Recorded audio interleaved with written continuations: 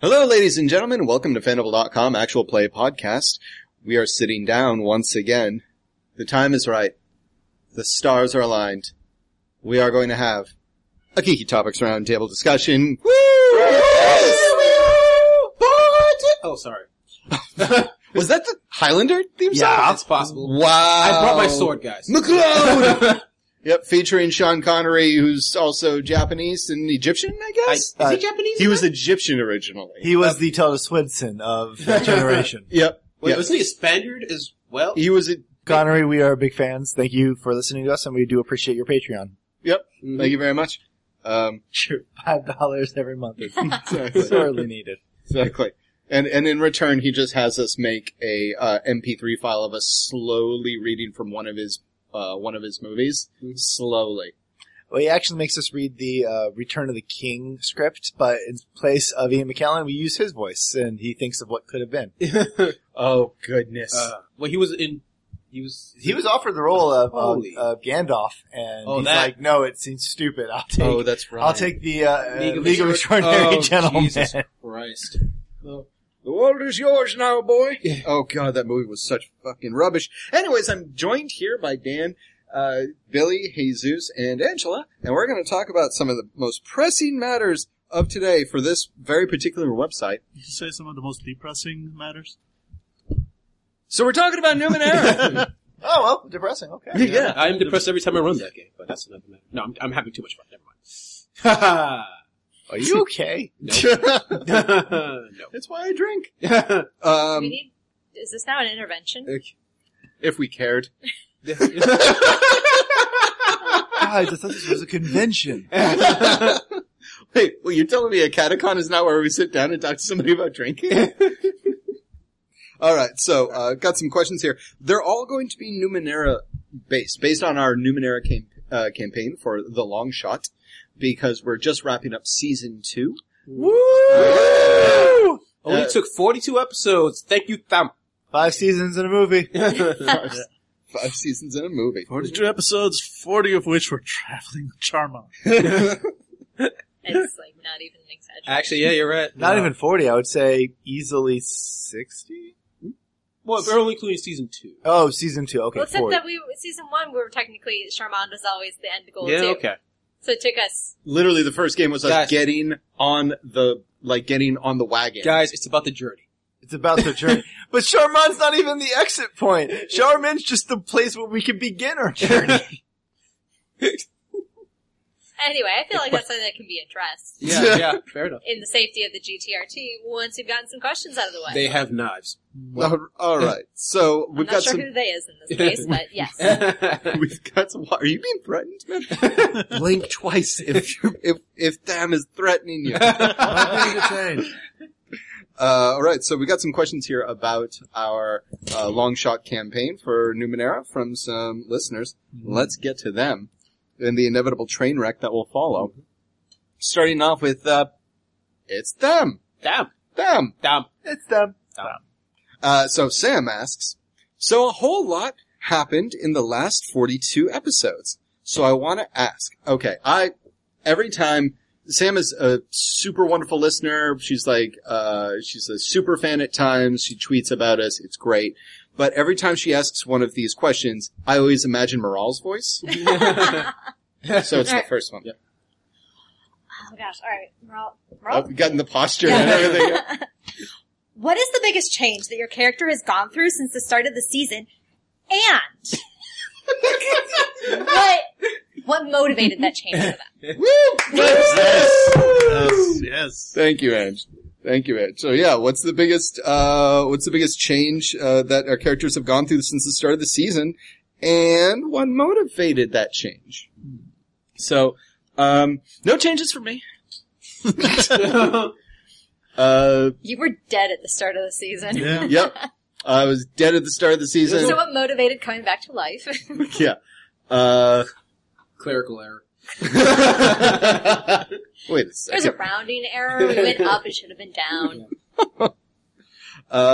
Yeah, for my own part, the whole Tagos arc was, That was the season, wasn't it? Like dying, coming back, and then finding out. coming back. Yeah, you died in season 1. Mhm. Yep. And we had a couple of episodes of trying to figure it out. I think season 1 ended with us getting Your memory wiped, so you Yeah. thought he was dead. Yes. Yes. So then season 2 opened with Trim joining us. Yep. And so, yeah, that was the biggest change, was playing Trim for a little while. We have a question about that we'll get to later. But playing Trim and then coming back as Tagos, and that was something I wanted to do, but I mean, it was still very much up in the air for whether or not it would be more important than just playing a new character. And then I guess there was some other stuff that was revealed about Tagos. And yeah, so I think the biggest thing for me, honestly, for my character was revealing a lot of the backstory that Jesus and I had cooked up, doing some of the world building, but then being put in the interesting circumstance of my character not really knowing his place in the world anymore. And that was true for me as a player as well, because once all of that backstory was exposed, I really didn't have any more secrets, and then it became trying to validate why my character was still around. Mm-hmm. And so, yeah, the biggest change was addressing that for my character. And what caused that change was just stuff that we had put in place, but also like your characters. Was there always kind of a time limit on Tagos keeping that secret? I mean, it would come down to basically murder Billy's character or don't.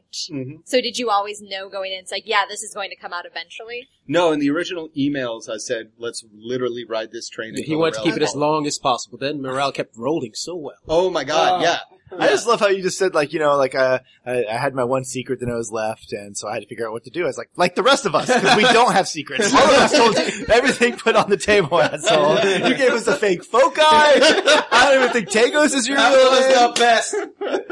You're the most underutilized foci that I would complain about all the time. So like, he just doesn't use his mind over matter. I don't understand it. Yeah. So that was, so yeah, the biggest arc was definitely, biggest change was Tagos being honest with everybody, and what did cause that change was Angela's character just rolling so damn well that everything just fell into place.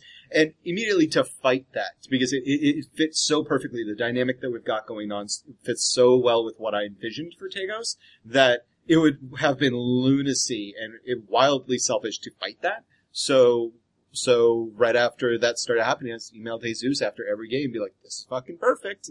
Yeah, and so yeah, that was it for me. Actually playing not just a new character, then going back to the old character and playing that character for realsies was the big change. I killed a whale. That was Wait, season 1. That was season Yeah, one. no, That that's still pretty counts. much- It still That's counts. still the defining moment for my character, Yep. really. No, I mean, No, you didn't kill a whale. Freed a whale. freed a whale. Yeah, you killed the people on the whale. Not Oh, intentionally. shit. Wait, I need to go back. Oh my god, Job's not done. I'm in the wrong timeline. This is the darkest timeline. Yep. The whale lives. And he voted for Trump. No, that whale is Hitler. Why did you let me free him? So I still stand. Whale in the tower. But no, I mean, Cohen has mostly, he's become a little bit more sort of human and attached to the group as we go along. And, especially his, sort of learning, as he learns more and more about himself, he becomes more and more of an individual rather than how he used to see himself, which was just, I will sing the song that ends the world. And that's it. That's my defining characteristic. It's like, no, now he's Cohen, who will sing the song that ends the world. Yeah. His name is Cohen. But it'll be your choice. But it'll be his choice to sing the song that ends the world.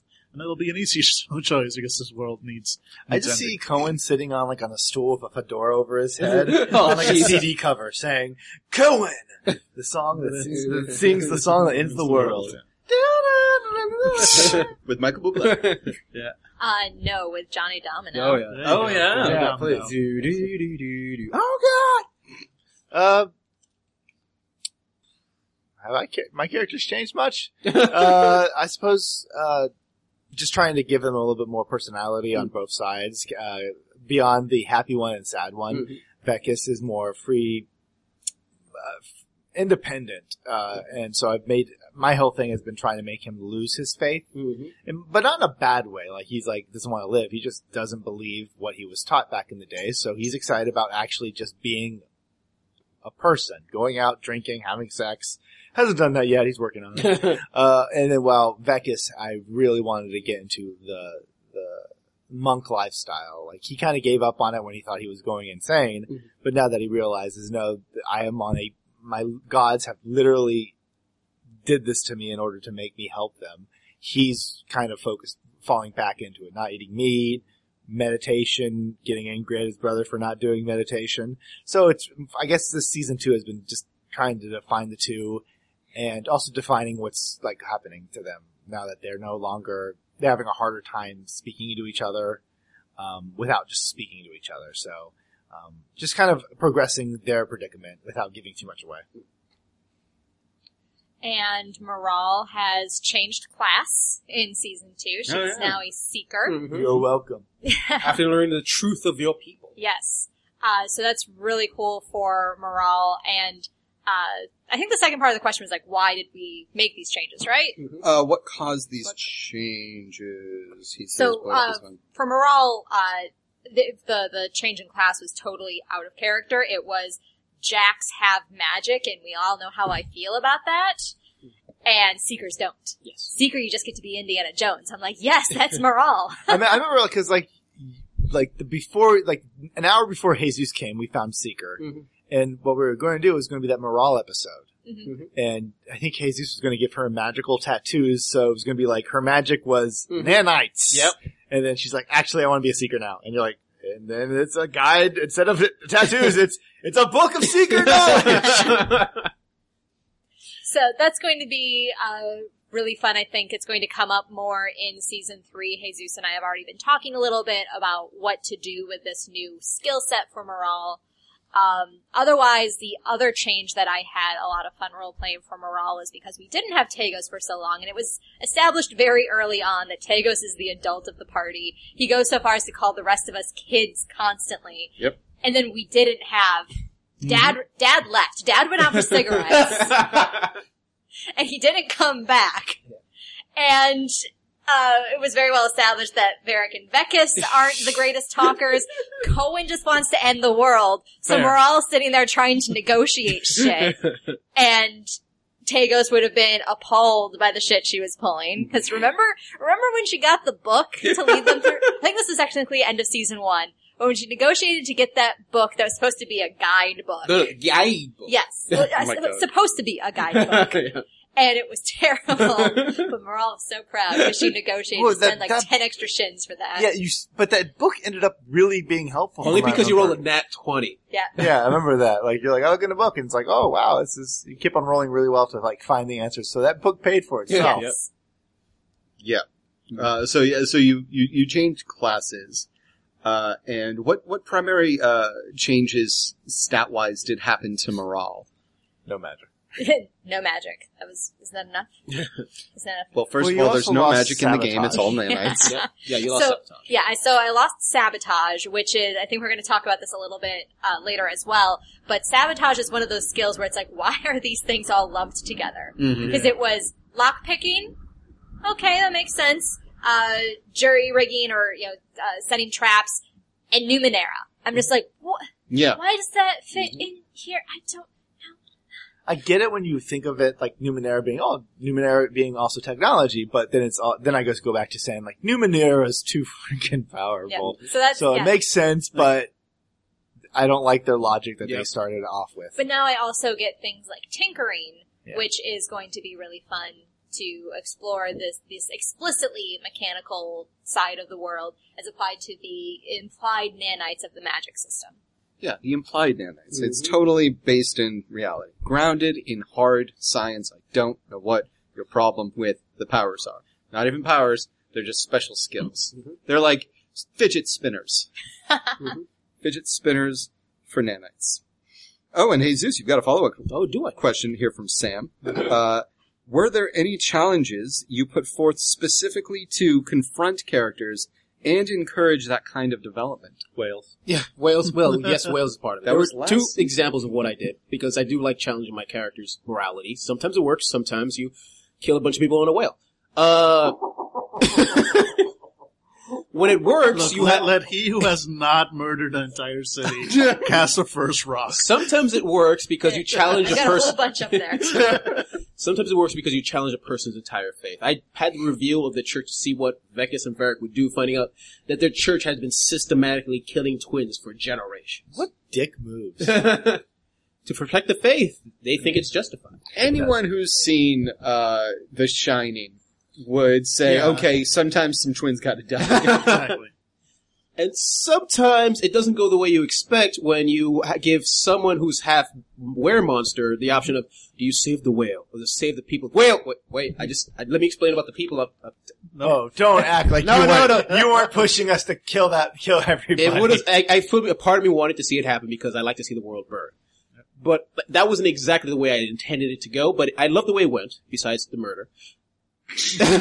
That's 90% of the way it went. Yeah. What else? The rest was Well, I murder. also liked how it helped with, like, the tax and property values really went down. Yeah, they went down to the bottom of the seafloor, Jesus, because they all died. Jesus Well, is so for to talk about season 2 again, Oh, of course. but Does that specifically involve with whales? Right about whales. no, but it still involves Cohen. Yep. Because we learned some stuff about Oh, Cohen yes, that- and what was there was controlling shit going Yeah, on. he's learning that he's a created entity. His purpose is to destroy the world. I am a bioweapon, basically. You are essentially a bioweapon. So the shifting your focus from that morality to choice, to freedoms. Like, you're a created monster, you're supposed to be controlled. You're trying to tear away from that. And what you do about that. Like, if you guys have read the short story, you should read the short story. You begin to realize, like, there's these digital beings who are essentially gods because they can manipulate time and space, etc., who created Cohen for a purpose. But they're all powerful beings. You're essentially going against God. Yep. That is so far the story, where the story might be headed. Sweet. Which I thought would be super interesting. I'm a punch god in the face. Gods, there's two. Punch them both, have 2 fists. and a boatload of spikes. Yep. If the gods did not Unfortunately, they want have me, 65 faces each. if the gods did not want me to punch them both, they would not have given me 2 fists. All right. It does seem like it's a divine flaw. Yeah, Yeah. true. Thank you very much, Sam. Thank you very much, Sam, for that series of questions. The second series of questions comes from Gerd. Also could be Jerd. I'm not sure. I'm gonna go with Jerd. I'm a soft G kind of guy. A soft G kind of jive. Is the gird the word, or? Jet out. Alright, so let's, we're starting this GIF versus GIF argument again. right? Yep. The one where I'm right and you're wrong. I burn all of you. It's a gift. So, soft G, Jeff. Dear Fandible crew, Peanut butter. First, let me thank you for your great work and my weekly dose of Numenera.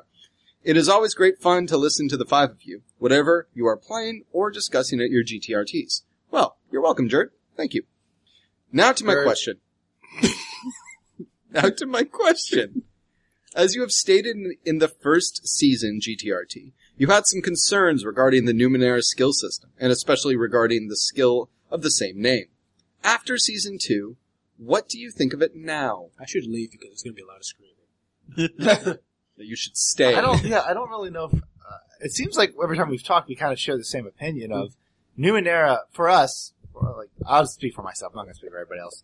Numenera seems way too, The skill. Vague, yes. vague or just all-encompassing. It is literally the only skill my character has, so I think it's fine.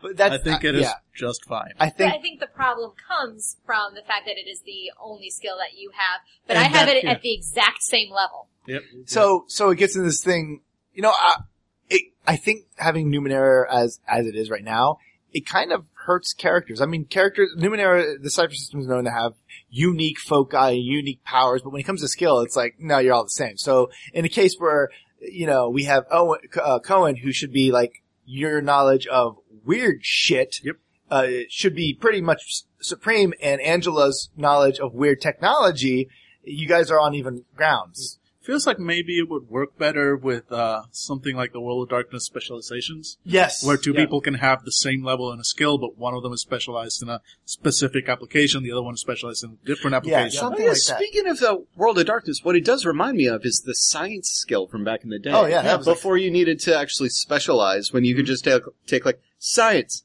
Anything science, my character is good at. Science. And that's what Numenera feels like. Yep. It's like there's this entire concept of physical reality, and one skill governs all of it. That's like saying like physics also governs running, because it involves motion and fire and like, everything encompassing physics. So I think, I think we've been good about regulating that during the game, or more specifically, Jesus has been good about being upfront and addressing that since the end of season 1. And he's been good. Like, Jesus usually, like, if it's a weird, like, strange feeling or just strange something in Numenera, Jesus will direct that towards, like, first, Cohen, so Cohen gets that moment of, your spikes rattle. If it's straight up weird shit versus whether It's a weird this is tech. a mechanism, here's a device, then I should probably go to Or even morale. just history of the world. Like there are sometimes where, we come across a strange creature.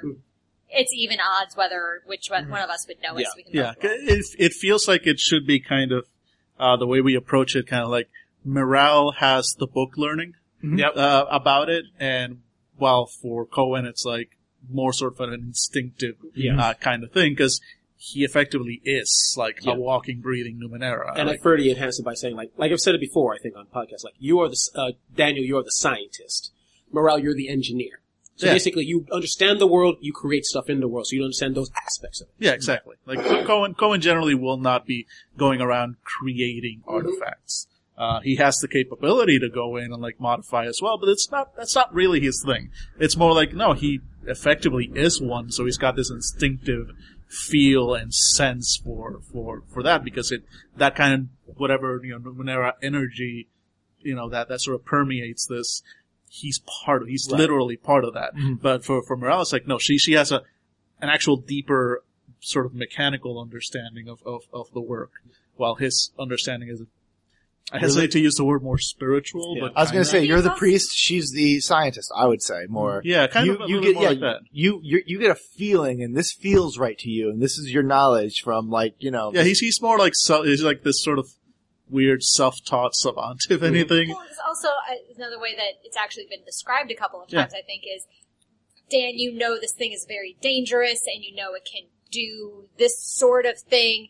Angela, that it is called this, it has this attack, it does this much damage. Yeah, exactly. So it's like, I have the experience of, I've read about this, people have told me about this, yours is, we are all part of this circle called life. And I know some Numenera people. And it's a close circle, and it ends in At a the whale. song that I was singing. Well, I know It always leads to the song, man. I know some people in the Numenera community would say, like, well, then that's what you're doing it right, and that's how you're supposed to handle it. But I think Yeah, but it's not defined that's that way not in the book. Yeah, it's not how it is in the book. Honestly, I'll be very interested to see if in Numenera 2 Yeah. it's addressed. they need to. Yeah, I hope so. I will say there is one more thing about Numenera, and it's more of the concept of the cipher system as a whole.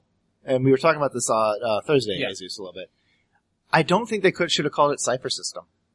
I think they should have called it the foci system. Mm-hmm. And it's not as sexy as sounding as cipher system, but okay, look at this. Numenera. Having random, like, artifacts and shit everywhere that you pick up occasionally and they're just everywhere makes complete sense. With the strange, sure. Yeah. There's a whole bunch of, you're jumping realities, you just grab some tech that, to them, they know exactly how to use it. You're just from a different universe, so you just hit it a few times and something activates. But then you get into the other games where they want you to play. They're like, oh, cipher system, you can use it for everything. It's like, okay, predation. It's like, okay, the ciphers are the least interesting thing about that. Yep. It actually feels like it's a little tacked on. Then they're like, okay, well, superheroes. And it's like, okay, so what? I defeat a bad guy and I pick up one of his ciphers. They're like, yeah. It's like, well, then I give it to the cops. It's law and order. I'm not going to use evidence. Like, you don't get to keep shit. Like, I imagine a cop to say, like, okay, we're busting him. I'll take the cocaine. You take the guns.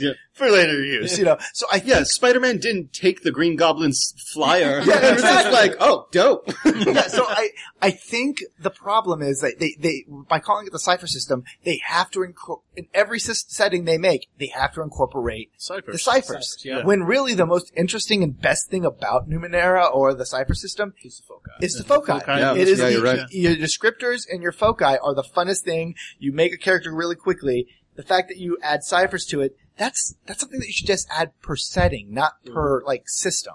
And that's my thing. I have a problem with the cipher system. It shouldn't be the cipher system. It should be the foci system, or the or something else. But it should not automatically say, in order to play this, you need to have ciphers. Yes. Hot takes on Fandible. And Monty Cook, we know you're a listener. We appreciate your $5 every year. Yeah, thank you very much. You and Sean Connery. Yep. Go And halfsies. Half-sheesh. You know, they're right, Monty. You should have really thought that through. Fuck you, Sean. I don't know what Monty Cook sounds like, so in I my had head- pictured him as a floating brain in a jar for some reason. Monty Cook? Yeah, Monty Cook, and like you know, Monty Cook, the ever-living Monty Cook. And then he gets into his, like, giant, weird android, flesh body and fights the Teenage Mutant Ninja Turtles. Exactly. I'd watch it. Oh, Krang. But the thing about, I would be fine with Numenera being, the skill, Numenera, being so, ubiquitous and applicable if it wasn't a skill, but it actually took the place of a power. oh, we're back to the Yeah, bring it. like what? So you mean something like a smart Jack who Numeneras? Or more specifically, you took one of your abilities, your powers. So for instance, I can jump really super high or fall, or you can was it I can Smash split. or whatever it's I can called? split into two people. No, but when you punch somebody and do like 8 damage, Crush. or crush. Oh, crush. And so instead of those powers that you pick when you level up your character, you can pick Numenera awareness. And then, so when we do interact with Numenera, the only way to have a benefit on that roll is to have spent one of your precious power slots on this. And So- actually spent an intellect points to activate that power. Exactly. Oh, Exactly. Not a bad idea. And so that way it's like, yeah, it applies to a shit ton of stuff, but this person, like, you can fly. Dan can just tell stuff better. Like, that seems way more even than, and again, as somebody who's playing a Jack, we get a shit ton of skills. Numenera would have been the first thing I would have capped out if it was within character.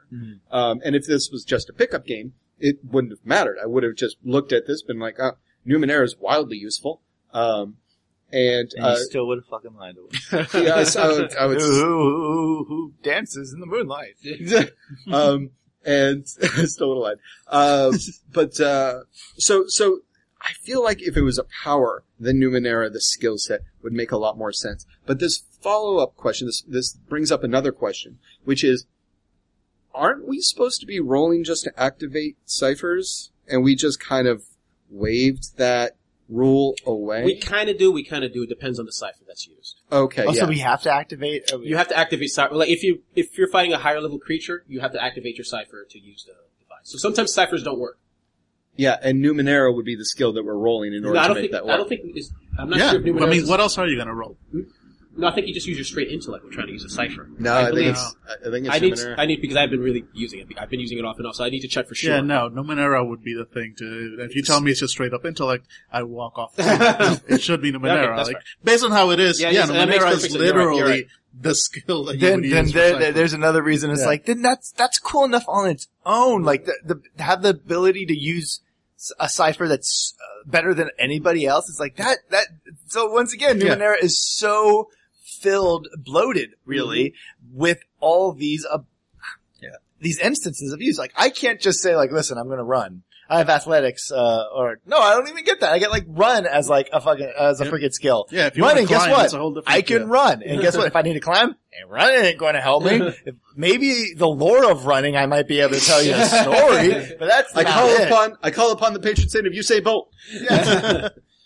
Yeah. So that's the thing is we're complaining about the skill set. We actually aren't even rolling as many times as we should be. Mm-hmm. So I guess we could be complaining about it a lot more. Is really what it guys. We don't complain enough here on Fandible.com. So send us things to complain about. Yep. And again, we have been playing Numenera for 2 years. We clearly Has it love been 2 years? Year and a half. year and a half. Yeah. We clearly love the game. Yes. We clearly love it. it's just, these are some of the things that just don't work for us. But it's weird because for some people on like the Reddit Numenera board, it absolutely does. They love the fact that it's such a broad stroke skill and they can't imagine the world without it. Where there are some people like us who are right. Yeah.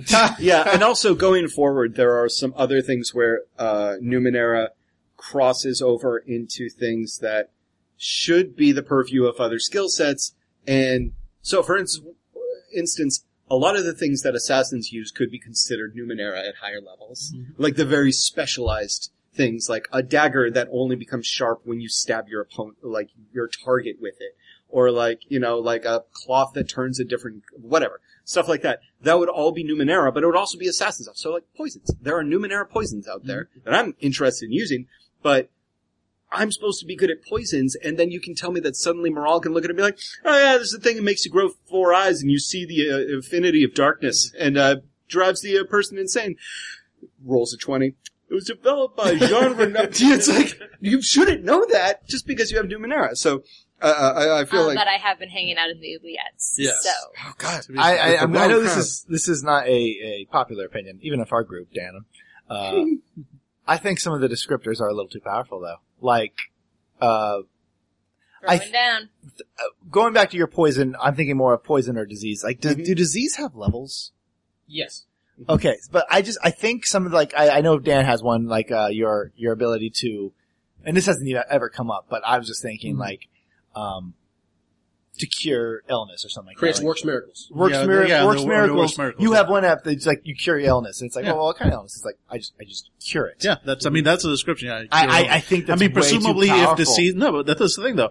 Presumably if disease does have a level, I mean, it's not automatic. I have to roll. If I don't make it, okay, so, But it gets better if he has the Numenera skill. yeah, well, of course. oh, okay, so you have to actually roll over the disease. You just don't, you don't. Yeah, no, every you don't- time I use the power on you guys, I roll. Oh, we've never been sick, so I I've never I used was assuming you just pay I mean, the you points. cured his poison, his poison that he had a while back. Yeah. Being Tagos' Oh. poison. Okay, so And anytime I heal anybody, yeah, I have to. Yeah, I have okay, to roll for it. and then the I am more a horse's, okay, so yeah. I'm a horse's, so. Yeah, no, exactly. Okay. Yeah. So, but, okay. I think Okay, I meant so- nay. So, no, that makes sense then. But I do think some of the descriptors are powerful, too powerful, as in, You mean the foci, not the description. I'm sorry, the foci, yes. The Well, no, I mean, Works they're Miracle was not- like no, my lowest, it's my lowest position. My highest position is when you compare, foci, when you compare foci of like, who murders. And Dave's like, oh, if I look at someone for like a round, I could just straight up murder him. It's like, that's really powerful. And then you get to the person who's like, I just walk through time. It's like, well, fuck. You're not even in the they're same not avenue. balanced. Yeah, they're not balanced, but I don't they even think that's a do. bad, I don't think that's a bad thing, but I think that is something that if you're going into Numenera and you're looking for a game that's balanced, this is not the game you're looking for. They do a pretty admirable job for the descriptors, because when I decided to actually go over to Who Murders, because originally I was on the fence and so I was playing Tagos as if like maybe I was a psychic or whatever. I went through and I compared the supernatural foci to the non-supernatural foci, and I found out that when you have a non-supernatural foci, you are rewarded with more benefits. More So skills and stuff, yeah. skills and very generalized skills. So if you're somebody who moves, who strikes with fire or something, it's like, okay, you get +1 damage when you use fire. Boom, that's your level 2. This is hypothetical.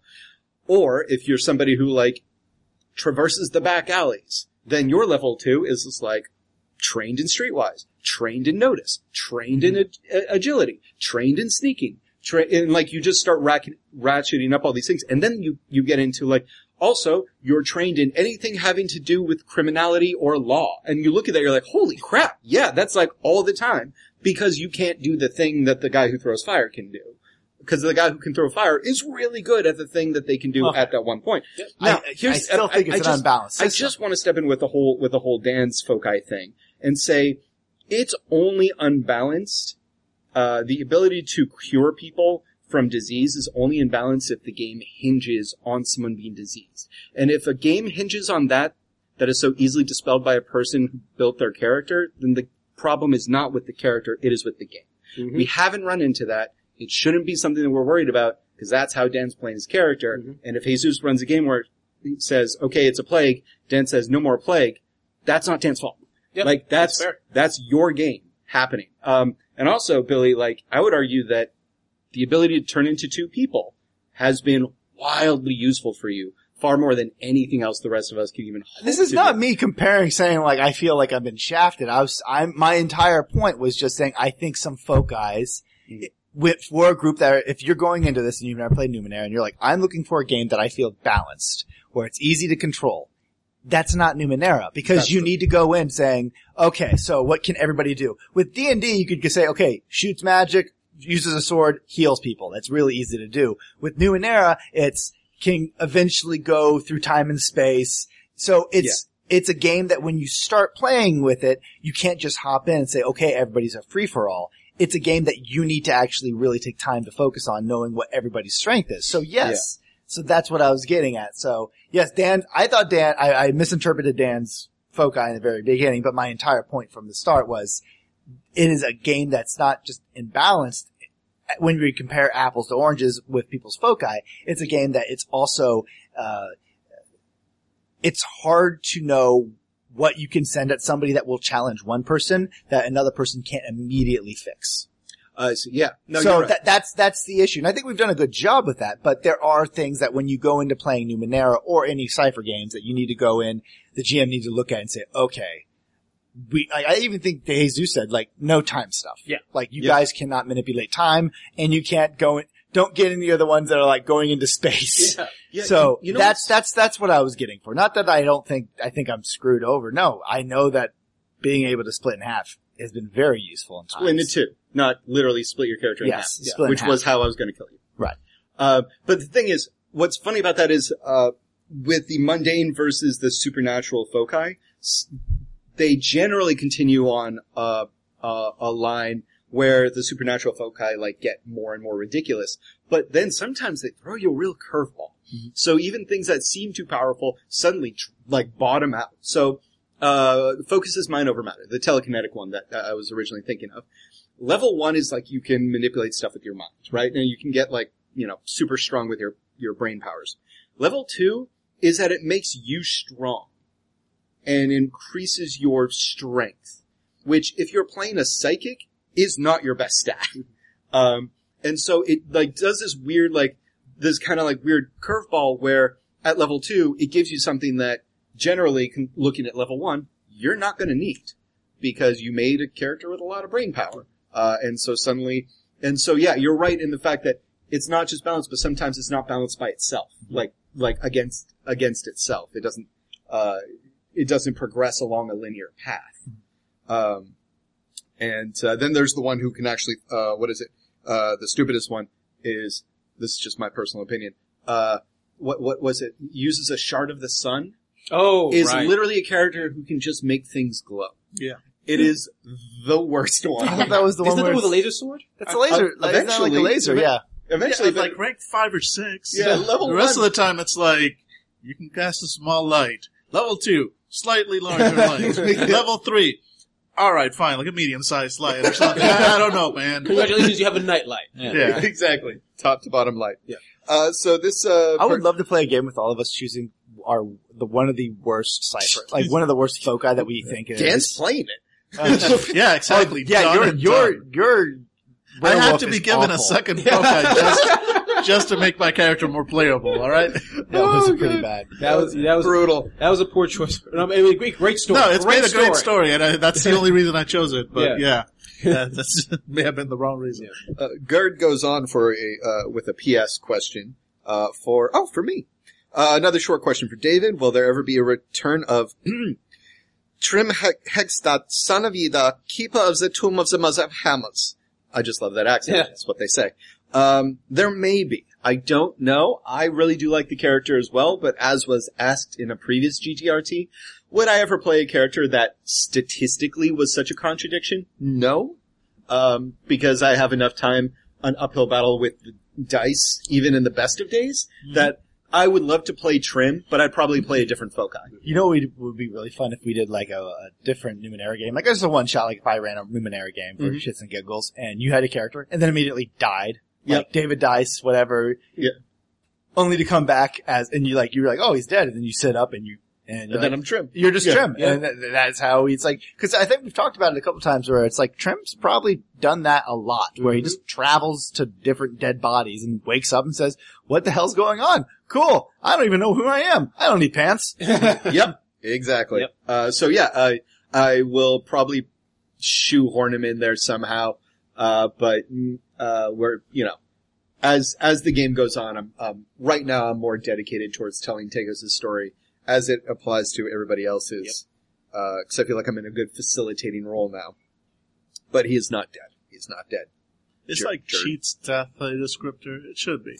I think I think Cheat's death. It's not Cheat's death, but it's something really close or laughs in the face of death or Yeah, something like something that. like that, yeah. Where basically what it is you get a lot of heals, and I think if you get to a point where you will die, it's like roll 3 times and Yeah. take the best thing to survive. There is something where I've looked Yeah, at it, so it's like, anyway, Dave needs that one. Yeah, no, I mean, I can tell you a secret right now, but I just want to quietly take the power and see if anybody can, it's a radio station, David, there is an ability, I believe, at 5th rank for a Jack, where you can ignore your first 1 in a roll, and then re-roll. I just gotta make it to rank 5, you guys. You are just- still in tier 2. And now we know the real reason why you want to switch our XP, our XP method. Yep. Oh yeah, that's an entire different can of Numenera worms. We'll get to that. Yeah. That'll be after, Yep. the next question. Captain Red Ram. Hey, Captain. Captain, also a super fan, tweets about us a lot with them. They usually say nice things. Usually. And Captain, El Capitan asks, what has been your favorite moment this season? Simple enough. What's been your favorite moment this season? That's a toughie. I don't know about you guys, but I listen to our long shot when we put them up so that I can remember what we just did for when we record next. And so it's a little bit fresher in my mind. Never says die. Never says die. God. Alright, so I'm kind of split. For Trim, it was definitely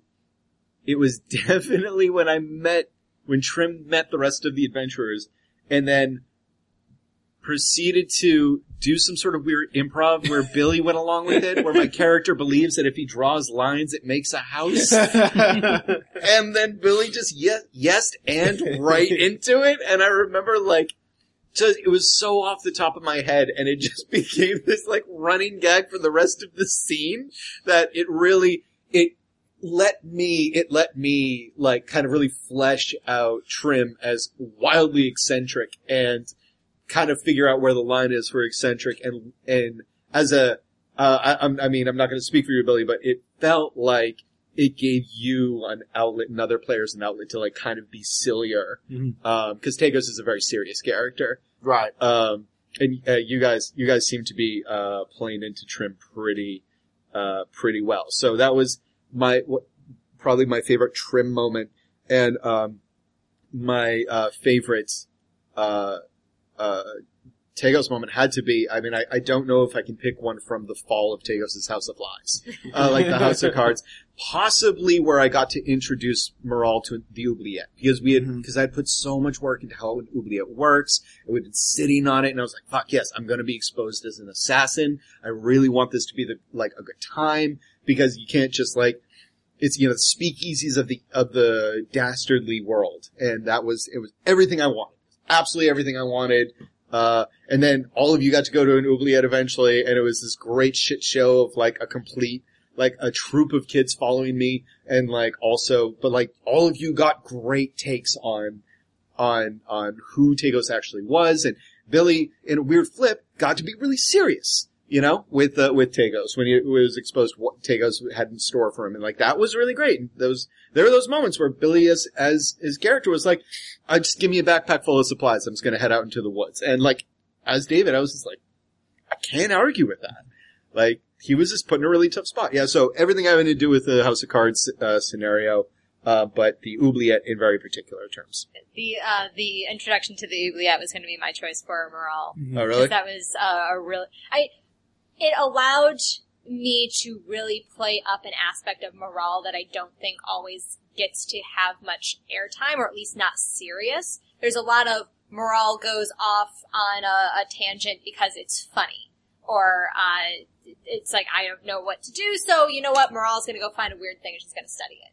And I think really her in the Oubliette was a little bit truer to my original concept of the character of, this is something I have never experienced before. It is very important that I experience this, and out of character and in character, I was taking copious notes. A session or two later, I flipped over my character sheet where I still had all of my post-it notes, and everyone's like, wait a second, are you a serial killer? Oh my god, that was so incredible. That was Because I had color-coded post-it notes, including my notes on the Oubliette. So I thought that was it was a great character beat between Morale and Tagos. It was, again, playing on this strange animosity / respect / like almost paternal feeling that I feel like Tagos has towards Morale. Mm-hmm. This relationship is super complex and weird, and it was a new layer to that. Yeah. Because it was like you were taking Morale along because you knew she was going to end up in trouble anyway, and at least it's like when Dad gives you beer because he'd rather have you drinking at home than out at some party. Yeah. That's with Morale at first, and with all of you by the end of the second season, I got a really good idea of how complicated, my character's life is. With all of you, it was so much simpler when we were just sinking whales and killing pirates. Tell me about it. And not eating carbs and shit back in the day, guys. So how about you two, Dan and Billy? Do you have any moments that you're particularly fond of? You go first. I do. Jesus, do you have one? We don't care. Just kidding. The City of Echoes. I love keeping secrets from you guys, and you have, unlike David, you guys discovering those secrets. So you guys slowly discovering why the City of Echoes is the way it is and trying to find a way to stop it was just amazing. Also, there was that spectacular scene where Cohen went to a kindergarten and turned them all into monsters. That is funny. Yes. That does remind me of there are moments where in your games, Jesus, I generally can tell when you're just thinking up an NPC off the spot because they're silly, sometimes obstructionistly so. Mm-hmm. Is that right? Obstructionist? Yeah. We'll file under close enough. Okay, cool. Fix that in post. Just put it obstructively. Just use Sean obstructively. But sometimes it really kind of like fits the mark. And the pantless man in the City of Echoes, who basically like put the final piece of the puzzle together for us and told us it was basically ghosts. The conspiracy theory InfoWars Aeon Priest, where he answered the door without pants, and then we joked that we handed him pants, and he just throws it over his shoulder into a corner that's just a pile of pants, still dick swinging out. We're like, all right, and it was like, oh great, because it had been a really tense game. And then that was a very cathartic release of us just like laughing, and you're still giving us plot, and that. I really, really like this. So in the City of Echoes, that was a great city. Yep. And that in particular, that character was, it's just great. Just great. That guy was just great. Also, when we fought that, AI assassin, was it Peerless Dominus. Peerless Dominus. That was the thing. Dominus Prime. I'm like, no, Peerless Dominus. Yeah.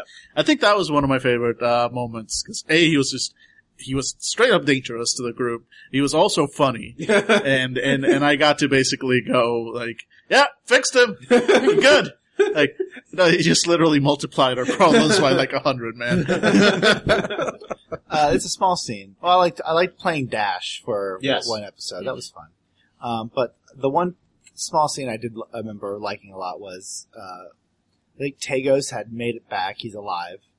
And the next morning, while he's down getting like a drink with Varric. No, it was with me. Morale went up into his room and decided to wear his armor.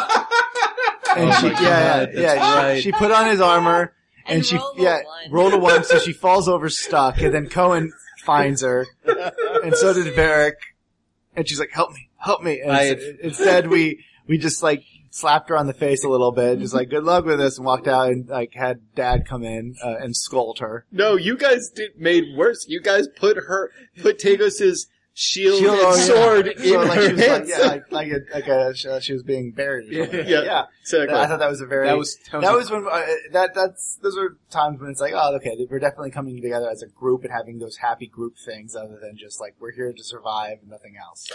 Oh, wait, this season was the season with the old lady who was Yes, it actually, that was a thing. Oh, yes. Yeah. Yes. The old lady assassin that is still waiting to strike. Yep. Yeah, she is. Strike you over and over again. Oh, God. Yeah, that was, I think the best line is when, the other woman, I can't remember, said like, sorry, I don't pay for that, honey. You just, what's that? when the other woman, after that session, after having the other woman that sold you the cart. Oh, with the yeah. Jin, said like, sorry, honey, I don't pay for that. Yeah. But that's right. And then I went on this model like, yes, but if you did, it would be a lot of money. A lot. Because she wanted to seduce a young man. Yes, a young man. Tagos just had fucking too much at that point. It's just too much. I've already decided not to kill this kid. Please don't make my day any worse. And then I gave you Jinjin. Yeah, you did. Okay. Last question is, for me again. Sorry. It's probably because I'm the host. Yeah. There were other questions for you. I just cut them out. That's fair enough. With the end of season 2, we see Mr. Tagos starting up his own investigation/tailor business. Does this mean he plans to get out of the assassin's business, or is this just a way to make some shins? Does Mr. Tagos ever consider getting out of the assassin's business? Now, I actually thought up the whole tailor thing before that game because I realized I was losing my place in the narrative. Because once it was established in Charmant that thank you, Dan. Thanks for adding background sound. I thought you needed that. You want to get some more trains going by too, buddy? Working on it.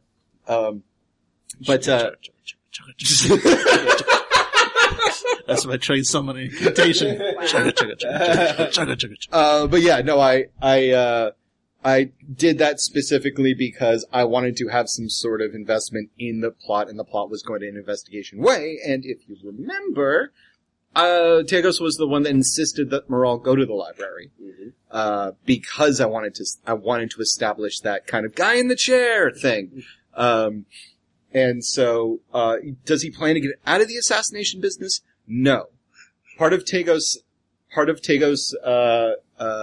not logistics, solutions is murder is a solution on occasion, but I was looking at the build and I was like, shit, well, I kind of painted myself into a corner because I made a character at starting level who's supposed to be this grizzled old killer.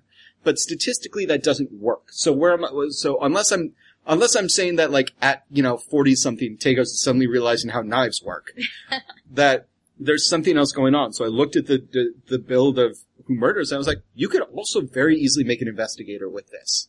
Just somebody who also knows how to kill people. And so that's why I did it. Not planning to get out of the assassination business because we have a whole fucking, side book, that we can use, and it's, and that would mean stop going to oubliettes, and it's just a dynamic I really like. I just needed a front job. I needed a job. One of us needs a goddamn job. I was waiting a bar. I was bartending for half of a game, 4 reels. No subplot, bartending. So yeah, we do need to make some money. That's why I did that. Okay. So thank you very much, El Capitan. Maybe we should have asked for money from the Queen. I gave you guys, you were in front of a queen. Yep. I wasn't expecting it. I would have worn my nice tunic. I don't take handouts, Yep. even from queens. Yeah, I think that just, for me, cause that was like, Morel's big moment. It's like, haha, don't fuck this up, Angela. It's like, don't roll David dice.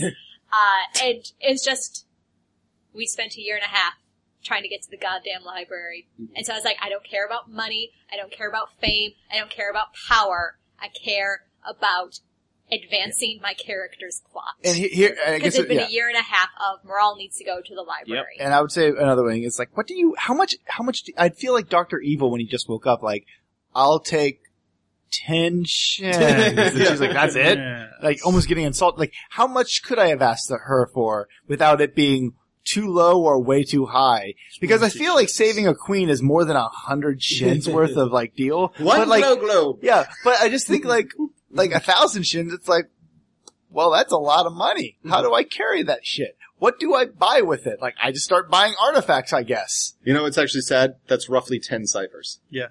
Yeah. Like, think of how many ciphers we go through in a game. Yeah, it's 10 of those. yeah. Yeah. So I guess find an artifact and buy it. Buy Yeah. some, like, smart milk. I think moving forward, I mean, my declaration of intent for us is to not play the can we afford a room together game. Yep. You know, like there's nothing wrong with us now being able to afford better lodgings or wheels or weapons, stuff like that. Yeah, you've definitely supported a story where you actually have some cash to buy stuff. So how much money could I have gotten from the queen? A lot. Like 10,000? Could you carry 10,000 shits? I just don't know, like, what could we have asked? Like, You could me just- asking the queen, like, when I woke up that morning, the last thing my character thought he would be doing is asking a queen his payments for saving a kingdom. Like, that is the last thing. He woke up, I think, and he said, I hope I don't spill porridge on me today. Well, you could, like I said, you could have asked for like 10,000. You could have asked for property or anything like that. Could have asked for, like, I want artifacts. Give me 3 artifacts. Yes. Fuck, we really skipped out on this, guys. But I have a wing of the library named after my clan. Cool. Boom. There you go. That's actually not bad. I mean, knowing everything about Morale, yeah. Yep. She would if it was a choice between 3 unbelievably powerful artifacts and the Morale Lucahedo, Wing. like science wing, she would slap those artifacts out of your hands. Like, you're a monk, but you do not know speed. So I think it makes sense. So we have a lot of opinions on, Numenera, specifically the skill system, but obviously we really like it. Jesus, how do you feel that the story is going versus the story you wanted to tell? It's going pretty well. I had no overarching idea of where your story would go, right when it started. I thought, okay, someone's a half monster, someone's secretly an assassin monster, someone's twin, someone's Morale, and I just wanted to go and see what happened. And that's Monster, assassin, twin, Merle. yeah. So, and that's why, honestly, when you reached the city of the Red Fleet, it was Carb Week. Because I had no set plan of how things were. I honestly didn't know what the tone of Numenera was going to be. Was it just going to be comedic? Was it slowly going to get more serious? I kind of wanted it to be an epic. Mm-hmm. But I've never done an epic before. So I wasn't sure how it was. As the story slowly went on, and we started adding more to the story from each of your plot points, I'm liking where it's going, obviously. But at this point, there is a definite end to the story that I'm thinking of. Mm. Because at this point, all of you have backgrounds that no more secrets and everything that are leading to an end point. If you get us on a fucking whale and sink it. When you reach the whale, Also, I would like to point out that there's been an end point for Unhallowed Metropolis for like 2 years. you guys keep talking. To be fair. To be fair, you guys No, keep I talking. That's a good point. Fair. Yeah. It's Angela really stopped just playing fine. that game in 2011. I feel like I make up for all of Moira's lost words in Morale. Oh yeah. Morale is probably the most talkative character I've ever played. But there is an end point coming. Yeah. I'm not sure how many sessions it's going. It might be another year or two. 5 years from now. Yeah, 5 years from now, you'll see it. But it's Six Dan's seasons old in a and movie. gray. When we're celebrating Yeah, what the would you second, 5 years from That's now. yeah. I was gonna say no. That's like 5 minutes ago. when we're Everybody, Dan had a birthday, so I'm old. Yep. he is a wry 35-year-old in our hearts. Yep. Yeah. I miss those days. Unfortunately, in his heart, he's 60 years old. Yeah. Yeah. Yeah. Well, considering all the fried chicken we just ate, I think we all are a little bit. Yeah, we're closer to all- 60. Yeah, but as I was Today saying, we're all 40. your individual stories have combined into one endpoint that I know the end. Well, kind of know the end. Depends on if you. I don't know if David rolls David dice and completely screws it up, but there's an We endpoint. could just ahead. decide to murder all of us. No, we know exactly how this ends. I mean, Lugo Hedeclad was like in the middle of the ocean last we checked. So we get there, and as soon as we find them, well, It's that whale we saved. So technically, you did have a hand in killing your people. there you go. Twice. that would be great. Yep. Well, with running an epic, I mean, I'd recommend, is there anything about your storytelling style now that you're running a long-term game that's not, I mean, when we started Longshot, one of the requests we had was, everybody knew I was going to bring this up, was that you wouldn't just go by the seat of your pants, that you would have a plan for the storyline, for the campaign. You believe that shit? And with that in mind, because we understand, and I'm juxtaposing this with Unhallowed, where you seem to definitely have an idea. So I know that it's not a struggle for you to come up with this stuff. I'm curious, do you think there's anything that you can augment with your storytelling style that would allay the fears that some of us have? I'll speak for myself. When you say stuff like, I don't know where the story is going, you've had a year of warm up. We've worked out our characters. We've worked out our characters. We got serious sides. We got funny sides. We got backgrounds. We got power sets. We've got arcs. We know where we want mechanically. We've even ironed out the kinks in the system, and we love it. I want you to want me. I need you To need me. I'd love you. We're done here. Look, I'm begging. Have a plan. No, I'm simply saying you did it for one of these. Hand off the other one. You broke it. Yeah, I broke everything. No, simply put, this is supposed to be an epic. You know, you want it to be an epic. We're open to that. I would recommend looking at your storytelling style, and this is not meant to be a dig, but you're doing it for Unhallowed. We never question that you have a plan for Unhallowed. Do that for third season. Yep. Don't even in a moment of honesty, or as I would call it, weakness, tell us that you didn't have a plan. Always have a plan. Yep. We will work with your plan, but we don't have any more X factors. So seeing where the game goes, you know exactly where it's going to go. We've all... What are you talking about? When Vekas gets to level 6, he gets a third twin. So it's pretty exciting. Oh my God. Is this the point in the sitcom where they add the new baby? Yeah. Oh, absolutely. God. Talking dog. Ethnic ethnicity. He's going to actually be a mutant. He's like, hey guys, I'm the mutant Vekas. Vekas. You're just going to pop out. Whoa. Woo! Okay, so I have a plan.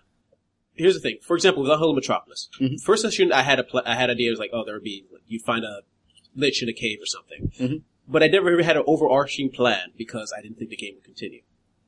When you guys wanted a second episode, I'm like, fuck. So that second game, I went sleep by my pants. I fully admit that. But as the story continued, I eventually, when I realized what each of you wanted for your story, I had an endpoint. Same thing with Numenera. In the beginning, even though I made promises and then forgot about those promises. In the beginning, there was darkness. In the beginning of the darkness, you guys now have, I have an idea of what all your characters need. There's an endpoint now. Just make sure to also, because I'm awesome at storytelling, because I do it so often. Make sure you know what our character need, but also make sure to know what you can do to make sure our character wants to stay. Yes. Just so, if Moral finds her people, just why continue walking with us if we still have a story? Oh yeah. Or if that's all I'd say. Yeah. But I think that has been a little bit of a motivation problem that I've felt at times, because a lot of the obstacles that we've faced in season 2 have been a lot of fun and very interesting, but they've also felt very external. True. It's you can't leave this town until you solve the murder mystery. Yep. And I'm not Or the ghost. It's you guys had to figure out what's going on with the ghost. They're more active. It's cool. No, that's fair. They're kind of entertaining. I hope people will sell tickets. There were cool stories involved with all of those. I don't want to come off what the fuck were you doing, Jesus? Yeah. It was really cool stories. I totally understand wanting to explore them, but I think especially if there is an endpoint in sight, it doesn't always have to be each individual character's motivation needs to come into every single session.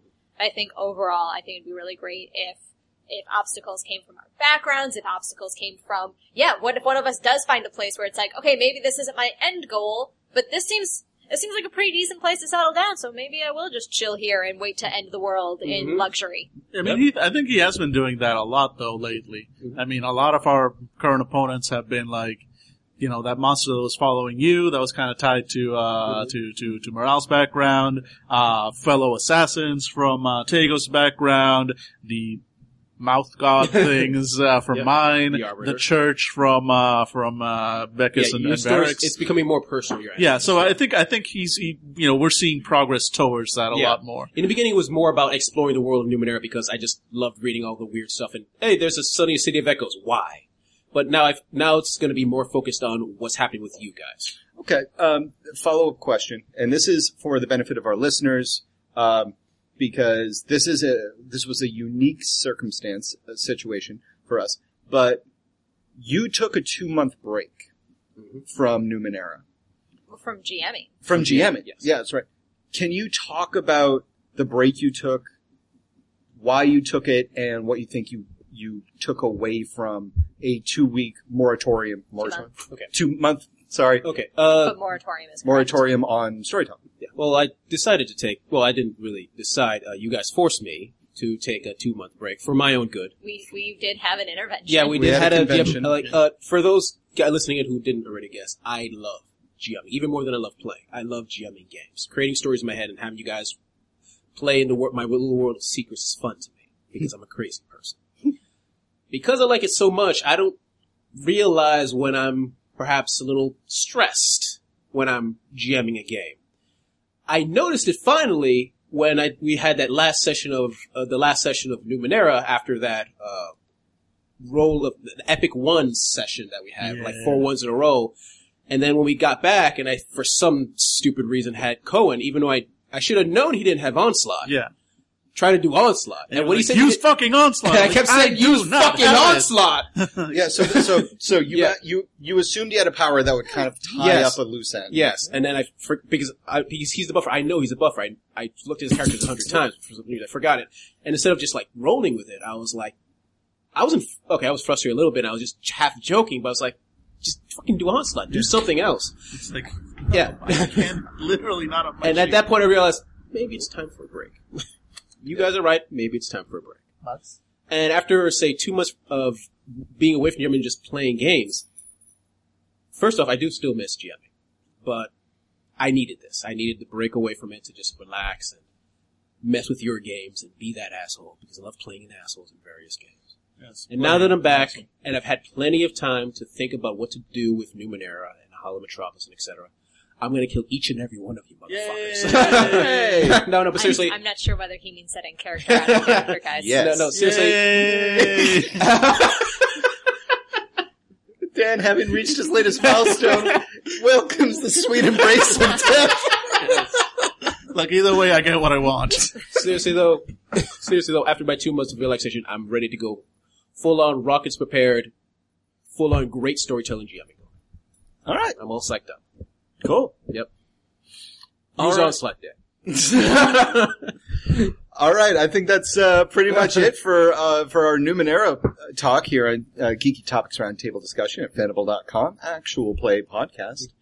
We hope that you liked this conversation. If you want to understand what kind of crazy mouth sounds we're making, then go to the first episode of The Long Shot. That is our ongoing Numenera campaign. And it is called The Long Shot because we didn't even know if we would ever make it through one season, because it's kind of new for us to be able to stay focused this long on a game. So, And if you are going back to episode 1 because you've missed something, this is the great time to do it because we're taking a couple weeks off now Yes, before season 3 About starts. a 4 or 5 week break. Yeah. all right. So, So come back in October, Yeah, so, yeah, that sounds about yeah, right. just about right. Yeah. October-ish for new episodes. October-ish. All right. So, I have been your moderator, Dave. You can find me on Fandible. You can find, hopefully. Yeah, yeah. You can find Sometimes. me on, You are the weakest link. Goodbye. you can find me on Twitter at Distractionista. I'm Dan, and you can find me on Twitter at Katsushiro. I'm Billy, and you can find me on Twitter at The Mindful Fool. I'm Jesus. You can find me on Twitter at Arvandis. And I'm Angela. You can find me on Twitter at Angela Craft. So thank you very much for listening. Oh, and for those of you who want to shoot a comment in the comments section, let me ask you a question. In the realm of Numenera, the Monty Cook sentence, I'm a blank who blanks, what are you? For instance, I'm I am a funny weirdo who yells into microphones. Okay, and also one more thing, great Fanable fan Daniel Allardyce has a new season 3 track that we're going to attach to the end of this particular episode. Yeah. So go ahead and listen and see what season 3 has in store for you.